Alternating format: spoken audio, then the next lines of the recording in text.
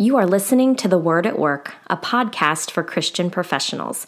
I'm your host, Miranda Carls. This is our first episode for this brand new podcast, and before we dig in, I'd love to provide a quick plug about Episode 2. Episode 2 will feature a guest, Brett Banford. He's a scientist who also works as a Christian apologist.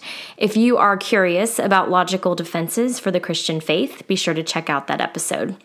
While I myself grew up in the church and I've been a Christian for a really long time, I've just started dabbling in Christian apologetic studies.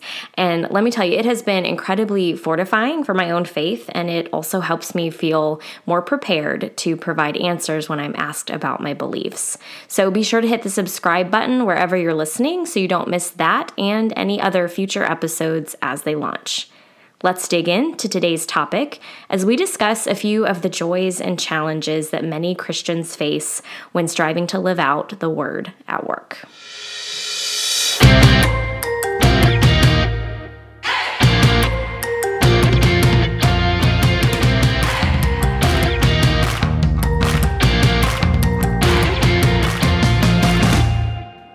A while back, God started merging my faith and my work in a way that they hadn't so obviously merged in the past. I've had the opportunity to coach some really amazing leaders from all walks of life and backgrounds and beliefs.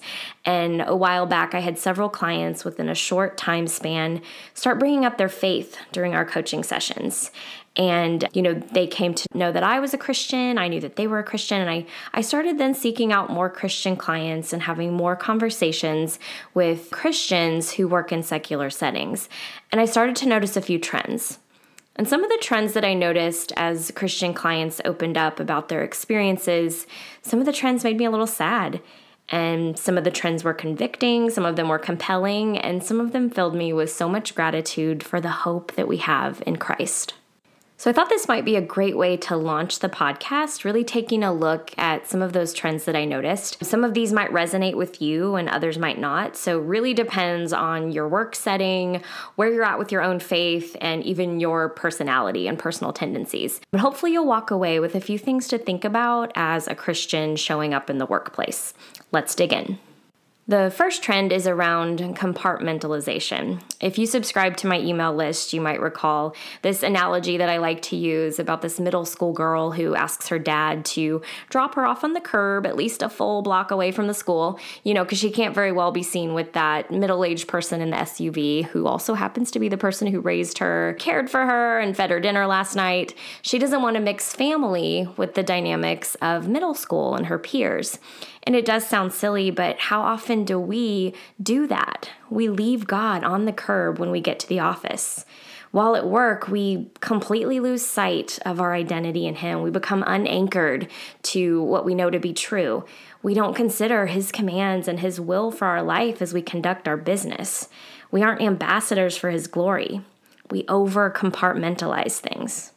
Now, I know talking about taking your faith to work, that feels like a really tricky topic, and it is. It's true that depending on your work setting, the degree to which you are allowed to openly share your faith on company time might be limited. It also likely depends on your specific role within that organization. The problem is some of us aren't just stopping at following company policies. I think sometimes we use that as a crutch. We make that excuse that, I can't preach at work, or I can't stand on a table and read scripture to everyone during a board meeting. So we use that as an excuse, and we go completely the other end of the spectrum, and we keep our faith locked in this little box that we never bring into the workplace. We actively hide our faith. We don't even think about our faith at work. We leave God on the curb like a 14-year-old girl at school drop-off. So let's take a look at some really practical and completely admissible and realistic ways to decompartmentalize our work and our faith a little bit. First, prayer. 1 Thessalonians 5:17 talks about praying without ceasing. It is such a gift that in any circumstance, in any setting, we can lift up a silent prayer to a God who listens. But how often do we pray at work? Do we say a little prayer and ask for discernment before walking into a meeting that we know might be filled with conflict and disagreement? Do we pray for wisdom as we make business decisions? Do we lift up prayers of thanks on our way home from work, honoring God for the raise that we just got? So prayer is a big one, and there's also things that others can see though. So prayer is more of an internal act that we can do quietly and silently at our desk or even in the hall as we walk from one room to another. But there's also things that we do and how we show up at work that other people can see. As Christians, we are ambassadors for Christ in all settings of our life. Colossians 3:23 says, whatever you do, work at it with all your heart as working for the Lord, not for human masters. We are to work for God and His glory always. And one of the best ways that we can be positive ambassadors for Christ in the workplace is through our behavior. You know, for some of your coworkers, you might be the only real life, like not online, not media, you might be the only real life exposure that they have to what it really means to be in Christ. My mind is going to the fruits of the Spirit here. Because when we are in step with the Spirit, we show up with love, joy, peace, patience, kindness, goodness, faithfulness, gentleness, and self-control. Not by our own doing, but by His, by being in step with the Spirit. And all of those fruits are not only permissible within a workplace setting, but incredibly fruitful. Those are also the attributes of a good leader, a good teammate, a good mentor, a good employee. Imagine how the secular world might view Christianity. Imagine how they would view Christianity if the world looked at Christians and saw the fruits of the Spirit in abundance. What if even our most intense interactions were saturated with love, patience, kindness, and self-control? What if people saw an enduring joy and a sense of peace within us? I'm sure it would have a profound impact on our ability to represent Christ fully. And it's all by His doing and for His glory. And what a gift it is, and certainly not something to leave on the curb. Another big trend that I notice in talking with Christian professionals is around stewardship of time. Sometimes we can get so wrapped up in our jobs that we leave absolutely no space for anything else. One of the more common goals people have for our coaching sessions is around this very topic. Sometimes it might sound like, I'm on the verge of burnout and I can't keep doing this. Sometimes it sounds like, I have absolutely no time for my family. I need better work-life balance. And on a rare occasion, I might meet someone who, I like to call these people happy workaholics, somebody who loves their job, they're addicted to it. Maybe you know one of these people, maybe you are this person, but a happy workaholic, someone who they don't even want to make adjustments because they are completely content being all about the work. In any case, the root of the issue across all of these scenarios is really the same. It's overscheduled time that leaves no room for anything else. And guys, that is such a powerful tool for Satan to use. Because if he can keep us busy and obsessed with our work, if he can keep us singularly focused on our jobs, we will become spiritually weak because we're not in the Word and we're not spending time with God because we've allowed no time for that. And we aren't doing kingdom work because we're too busy doing worldly work. So as we talk about this, please don't hear me demonizing work. Of course, that's not what I mean. Work is good. We were created to work and to toil. From the first chapters in Genesis, God put Adam and Eve to work. He put them to work in the garden and in dominion over the creatures of the world. Work is good. Work allows us to provide for our families, to give of our excess to those in need.